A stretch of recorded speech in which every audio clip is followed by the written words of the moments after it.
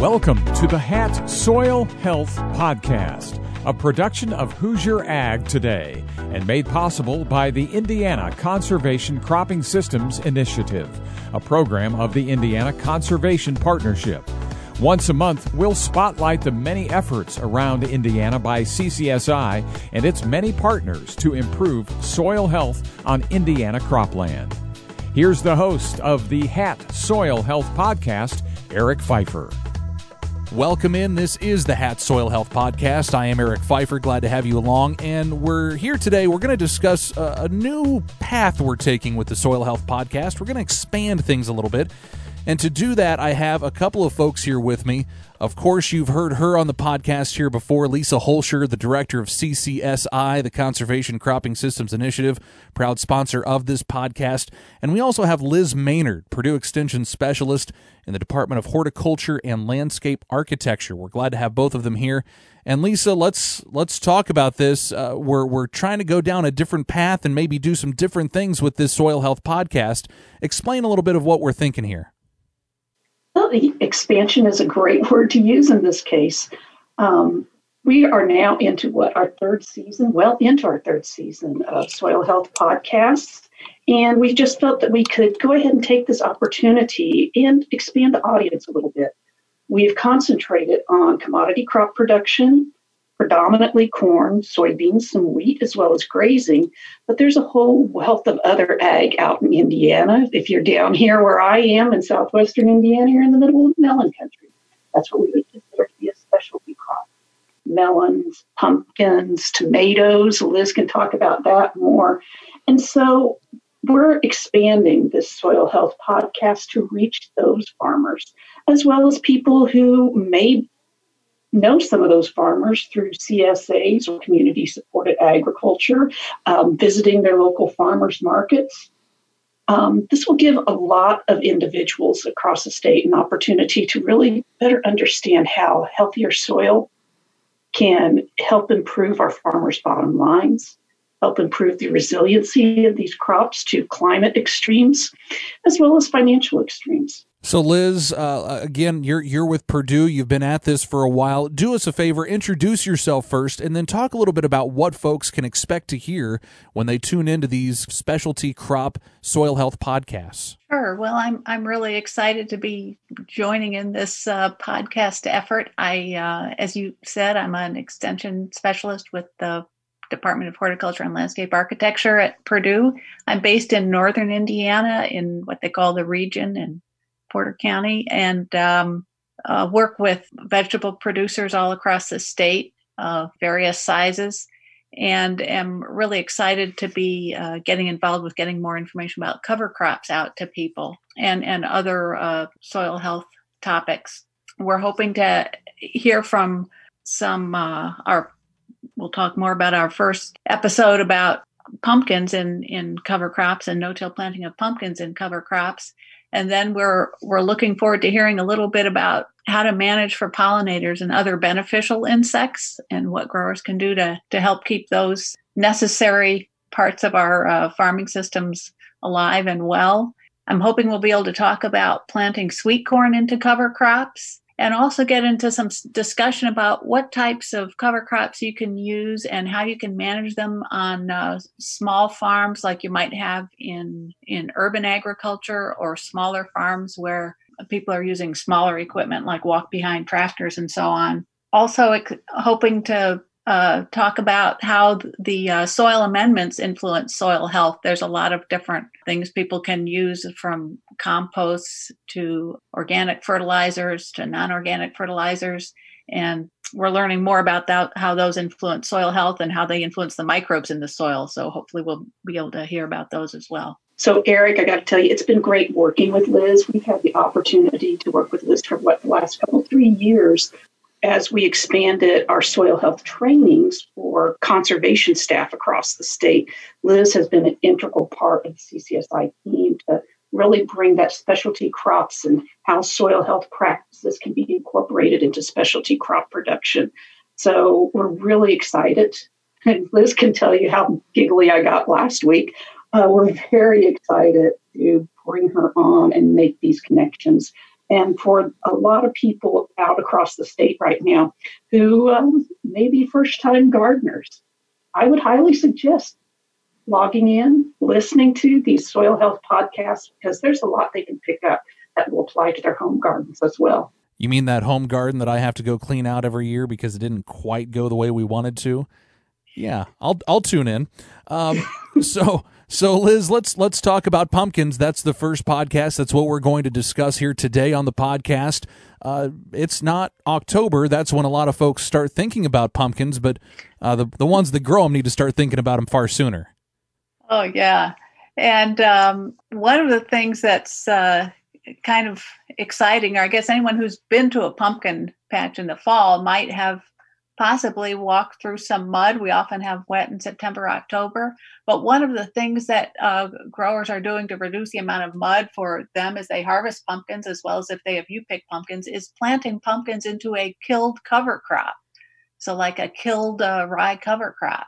And that can act as a mulch that can last all season and keep the pumpkins cleaner and make it less muddy for whoever's going in there and picking them. So our talk today will be about what's that all about? How do growers do that? What are some of the benefits aside from having clean pumpkins? And how do you get a good stand of pumpkins established? How do you make sure that cover crop doesn't stay alive too long and hurt your pumpkins? And how do you manage the weeds in that situation? So we're excited to hearing from some folks in Indiana and Illinois who use that system and how they've got it to work on their operations. This is the Hat Soil Health Podcast. It's presented by the Conservation Cropping Systems Initiative. You can get more on their programs and events at ccsin.org. I'm Eric Pfeiffer, and we are talking about no-till pumpkins today, and I've got a great lineup of folks to talk about it.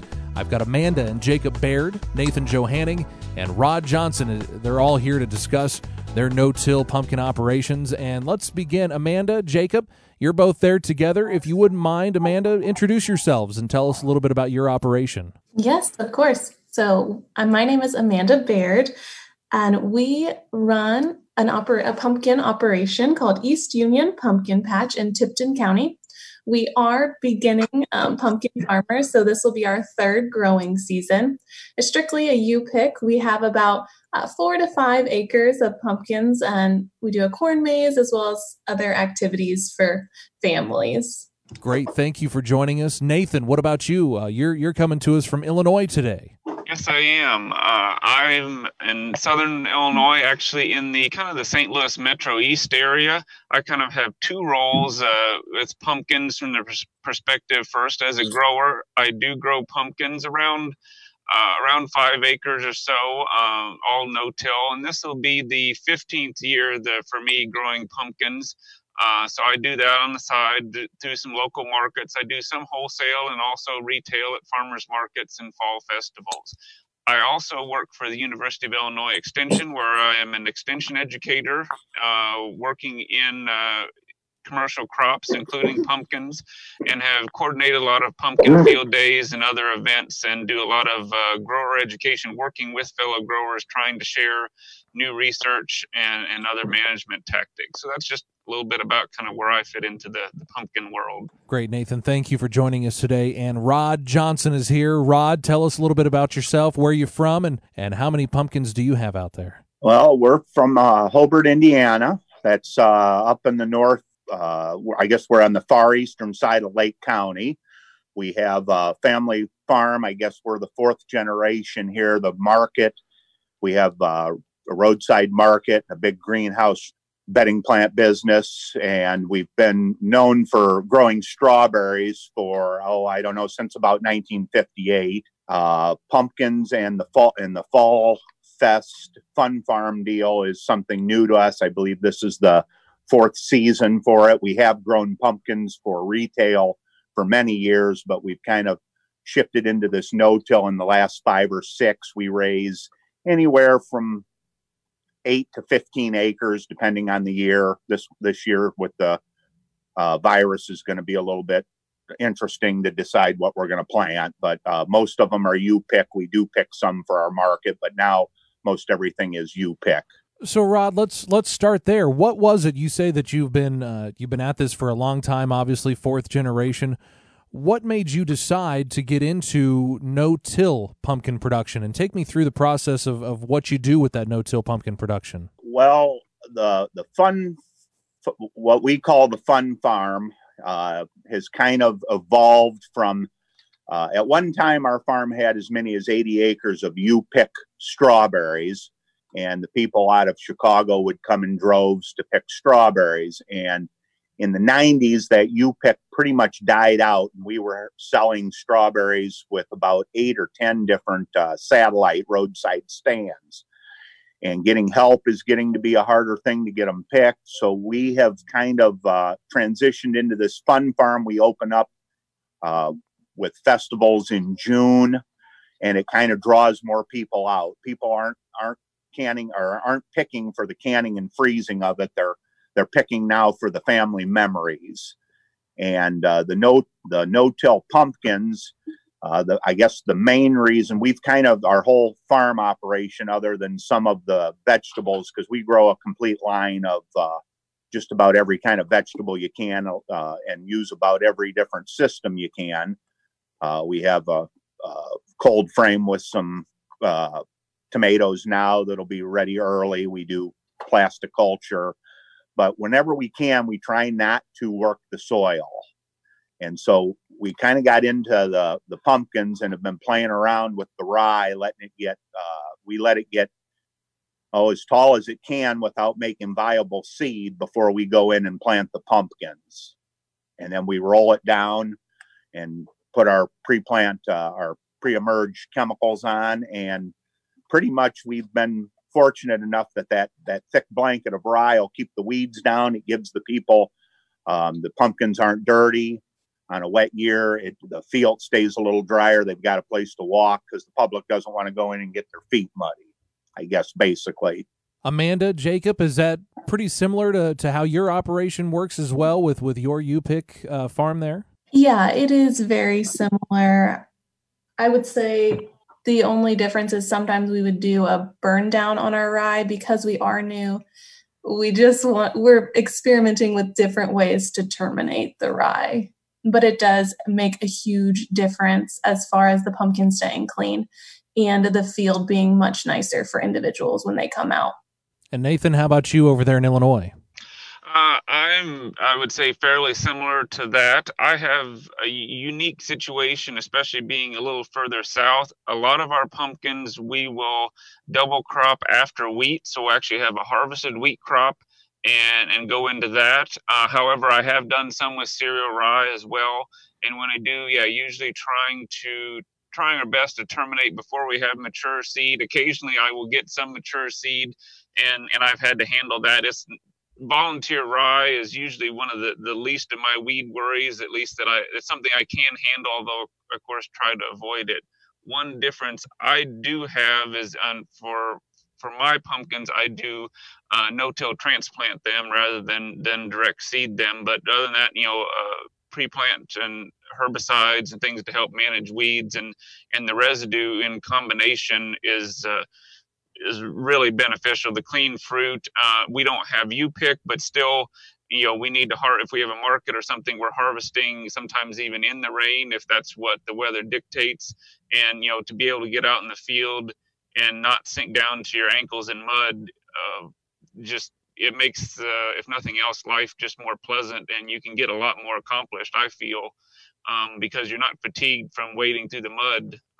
Even on some of the rainy days with the residue, there's hardly any mud on my boots. I want to get back to some of the cover crop termination, but first there, Nathan, you mentioned you do transplanting of your pumpkins instead of direct seeding. Can you talk about the difference and what ultimately that means for you? So for me, I actually, when I first kind of got some advice and learned from some other growers, kind of a mentor of mine, had transplanted pumpkins with a mechanical transplanter. And so that's kind of how I got a start in it. And when I started, I think I only had maybe the very first year, maybe a half acre or so. So I didn't have a ton, and I was able to borrow a transplanter from a fellow grower, and kind of just, I guess it's a lot of it's how you start, and then that's just kind of how you develop your system around that. So for me, the transplanting, I did a wide range of varieties, and so it was nice because I had almost complete dictation of where the varieties were placed. I could switching varieties was as easy as grabbing a different plant. I didn't have to empty a seed box, and also I liked the fact of being able to make really good use of the seed.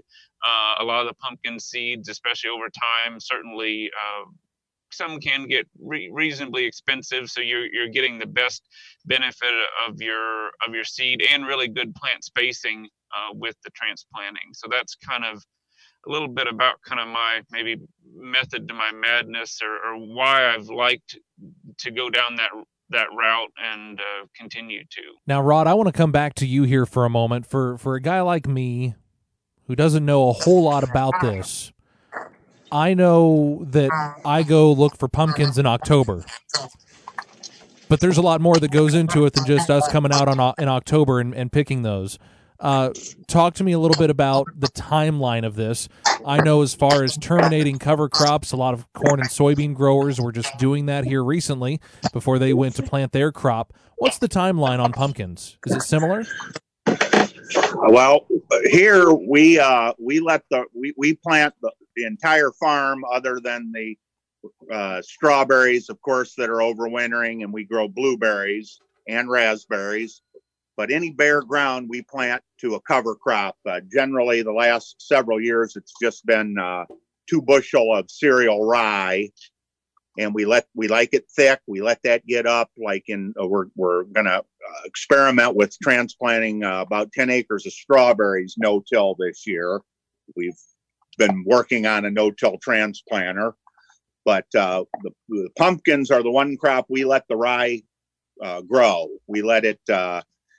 It'll as long as it can be headed out, because we try to plant pumpkins around May 25th to June 1st or so here, depending on weather conditions and field conditions. So we'll let that rye, as long as it's not full of viable grain, we let it. We don't worry about trying to kill it. We will plant right into it, and then we roll it. And the roller, I kind of feel the roller, when it's that tall or that mature, that close to producing seed, the roller will just about kill it. But we do put a little burn down with our pre-plant chemical to make sure we got it. And we're planting into a big thick mat of rye, and it seemed to work pretty good. We had one year where it got a little bit dry afterwards, and we were worried that all that rye material was sucking a lot of moisture up until the time we plant it. But pumpkins came right up and looked good. So, knock on wood, we've been lucky the last 4 or 5 years. Amanda, what about you? I know that you said that you terminate your cover crops and do some things. Talk to me a little bit about your program and how you get started there. Yeah, so we, of course, have our cover crop, the cereal rye. That's the only cover crop at this time that we've experimented with. We'll do the burn down, and then we go in and roll it as well. We direct seed our pumpkins right after that, and then throughout the season, we do have to handle some weed management. We don't direct seed until the first or second week in June. So we're a little bit later because we're not doing retail or wholesale. We're just doing the U-pick. So we don't have individuals coming out until the end of September. Really, that's our first opening weekend. So that's when June seems to work out with us as far as planting. And we let the cereal rye get really tall as well. So, Amanda, you mentioned you're relatively new at this. Talk about some tips you might give to someone who is also just getting started. Yeah, absolutely. I think for individuals that are just getting started, I know us, my husband and I here, we really did our research. I do also work for Purdue Extension. I am the ag educator in Tipton County. So I was looking into extension specialists and trying to see any publications that they have or call them directly. I told them we're getting into this. What should we know? A lot of good resources as far as our biggest issue was finding a way to terminate the rye. And being a small producer, just getting a roller crimper wasn't necessarily cost effective for us. But then we did learn after going to some workshops that in Indiana, some county soil and water districts actually will have roller crimpers that you could borrow, or even talking to other farmers and seeing if there's that equipment that you could share if you are a smaller producer. Rod, how about you? You mentioned you're not too deep into this as you are some of the other crops out there. What tips do you have for those just getting started? Well, we're not near. Nathan was talking about selecting different varieties. We throw all the big pumpkins in the same seed hopper. That's part of the fun for the people. We do separate the specialty stuff, the warty, the gourds and the warty pumpkins and the white pumpkins and the pies, but the big pumpkins, we'll throw 8 or 9 varieties into the seed hopper and just plant them as you go. You might have a bush type and you might have a vining type right in the same row next to each other. It doesn't seem to be a problem for us. We don't have a fancy crimper. We use a cullimulcher. We put the tines up on it so the tines are not in the ground, and we roll her down with the cullimulcher. We're not real scientific here, but it's worked wonderful on our ground. You're listening to the HATS Soil Health Podcast. It's presented by the Conservation Cropping Systems Initiative. More on their efforts at ccsin.org. I'm Eric Pfeiffer, and I'm joined today by a group of experts here in this area, No-Till Pumpkins. We're talking with Amanda Baird, Nathan Johanning, and Rod Johnson. And Nathan, talk to me a little bit about your operation. Do you have issues with weeds? I wish I could say I didn't, but certainly weeds are always an issue. I think, I'm always looking at different options, especially through some of our research. Weed management was actually part of what I went to school for and working on different systems. So I'm looking at different approaches to handle things.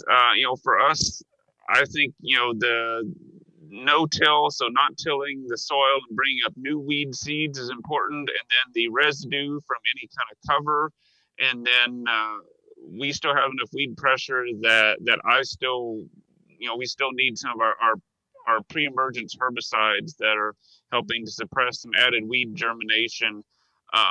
Other things that that will get a long ways, especially if you have a field that has fairly low weed pressure and not planting into a area that has very heavy infestations of weeds. But for us, beyond that, we go through, I'm fairly rigorous, and we'll go through and walk, either hoe and yank out, especially things like water hemp and other problematic weeds, to keep them from going to seed, and to try to, kind of hand rogue out anything that we can. I have gone through, also used a shielded sprayer with some contact herbicides to go down the rows before they vine out, to try to help manage, especially if there be a flush of small weeds that comes in. So the options are definitely different a little bit. Cultivation isn't an option, but I still feel like we're gaining more than we're losing by using that no-till and just approaching those weed management challenges from a little different direction. Rod, what about you? Do you have any weed issues up there on your U-Pick farm? Oh, we've got all kind of weed issues. You name a weed and we've got it. Pumpkins are probably one of our least weed pressured. If you get a good 2 bushel cereal rye, you get a good stand, it's in good and thick. You can go in early in the spring and spray some 2,4-D for any escapes or any early weeds you have. And with the pre-emerge chemicals we have, we don't do much hand labor in them anymore. We just can't afford it anymore. We've got so much other stuff going on and so much little help that but all in all, they've been fairly clean but we've been doing this with the cover crops now for I think probably about 8 years. So we're trying to use the cover crops to get the weeds under control In strawberries, they're terrible difficult. There's not many chemicals, and a strawberry crop is in for 4 years, so weeds are a constant battle. As our time comes to a close here on the Hat Soil Health podcast, Amanda, let me come back to you, and let's just talk about, obviously, being an extension educator for Purdue there in Tipton County. You are a resource, but what are some other resources that folks that might be interested in pumpkins, no-till pumpkins, what resources are available that folks should check out? Yeah, so if you're in Indiana, one of the resources as far as pumpkin production is going to be the Midwest Vegetable Production Guide, as well as reaching out to your Extension County office to give you the names of some specialists. Liz Maynard has been very helpful, as well as some of the pumpkin trials that they'll do at the different Purdue parks around the state. So those Purdue Ag Centers are really helpful in the information that are coming out. And also just looking at the Indiana Midwest Cover Crop Council, they're putting out publications too as far as cover crops. And Rod, what about you? What's been helpful as you go through this process of learning each season about no-till pumpkin production? Well, we're fortunate that we have Liz Maynard in our area. She's been a good resource. We've tried to go to the Illinois meetings, and we have some friends over in Ohio that have been doing the no-till pumpkins on a way larger scale. And just about the time you think you get it figured out, Mother Nature will throw you a curveball, and everything you've been doing isn't right. So we kind of are learning as we go every year. Nathan, it kind of sounds like the best thing to do is talk to somebody who's done it before, and those that are extension educators like yourself. Yeah, I think I would have to echo all the resources that these guys have mentioned. I think also I've worked again to try to do some pumpkin field days similar to some of the work that Purdue has done. We're actually planning to have one again this fall, all things permitting. So we're hoping to have that. And the biggest thing with that is there's research trials and variety, but I think also it's the kind of echoing what the others say. It's getting to meet other growers. You get a group of 50 or 100 pumpkin growers from around the Midwest.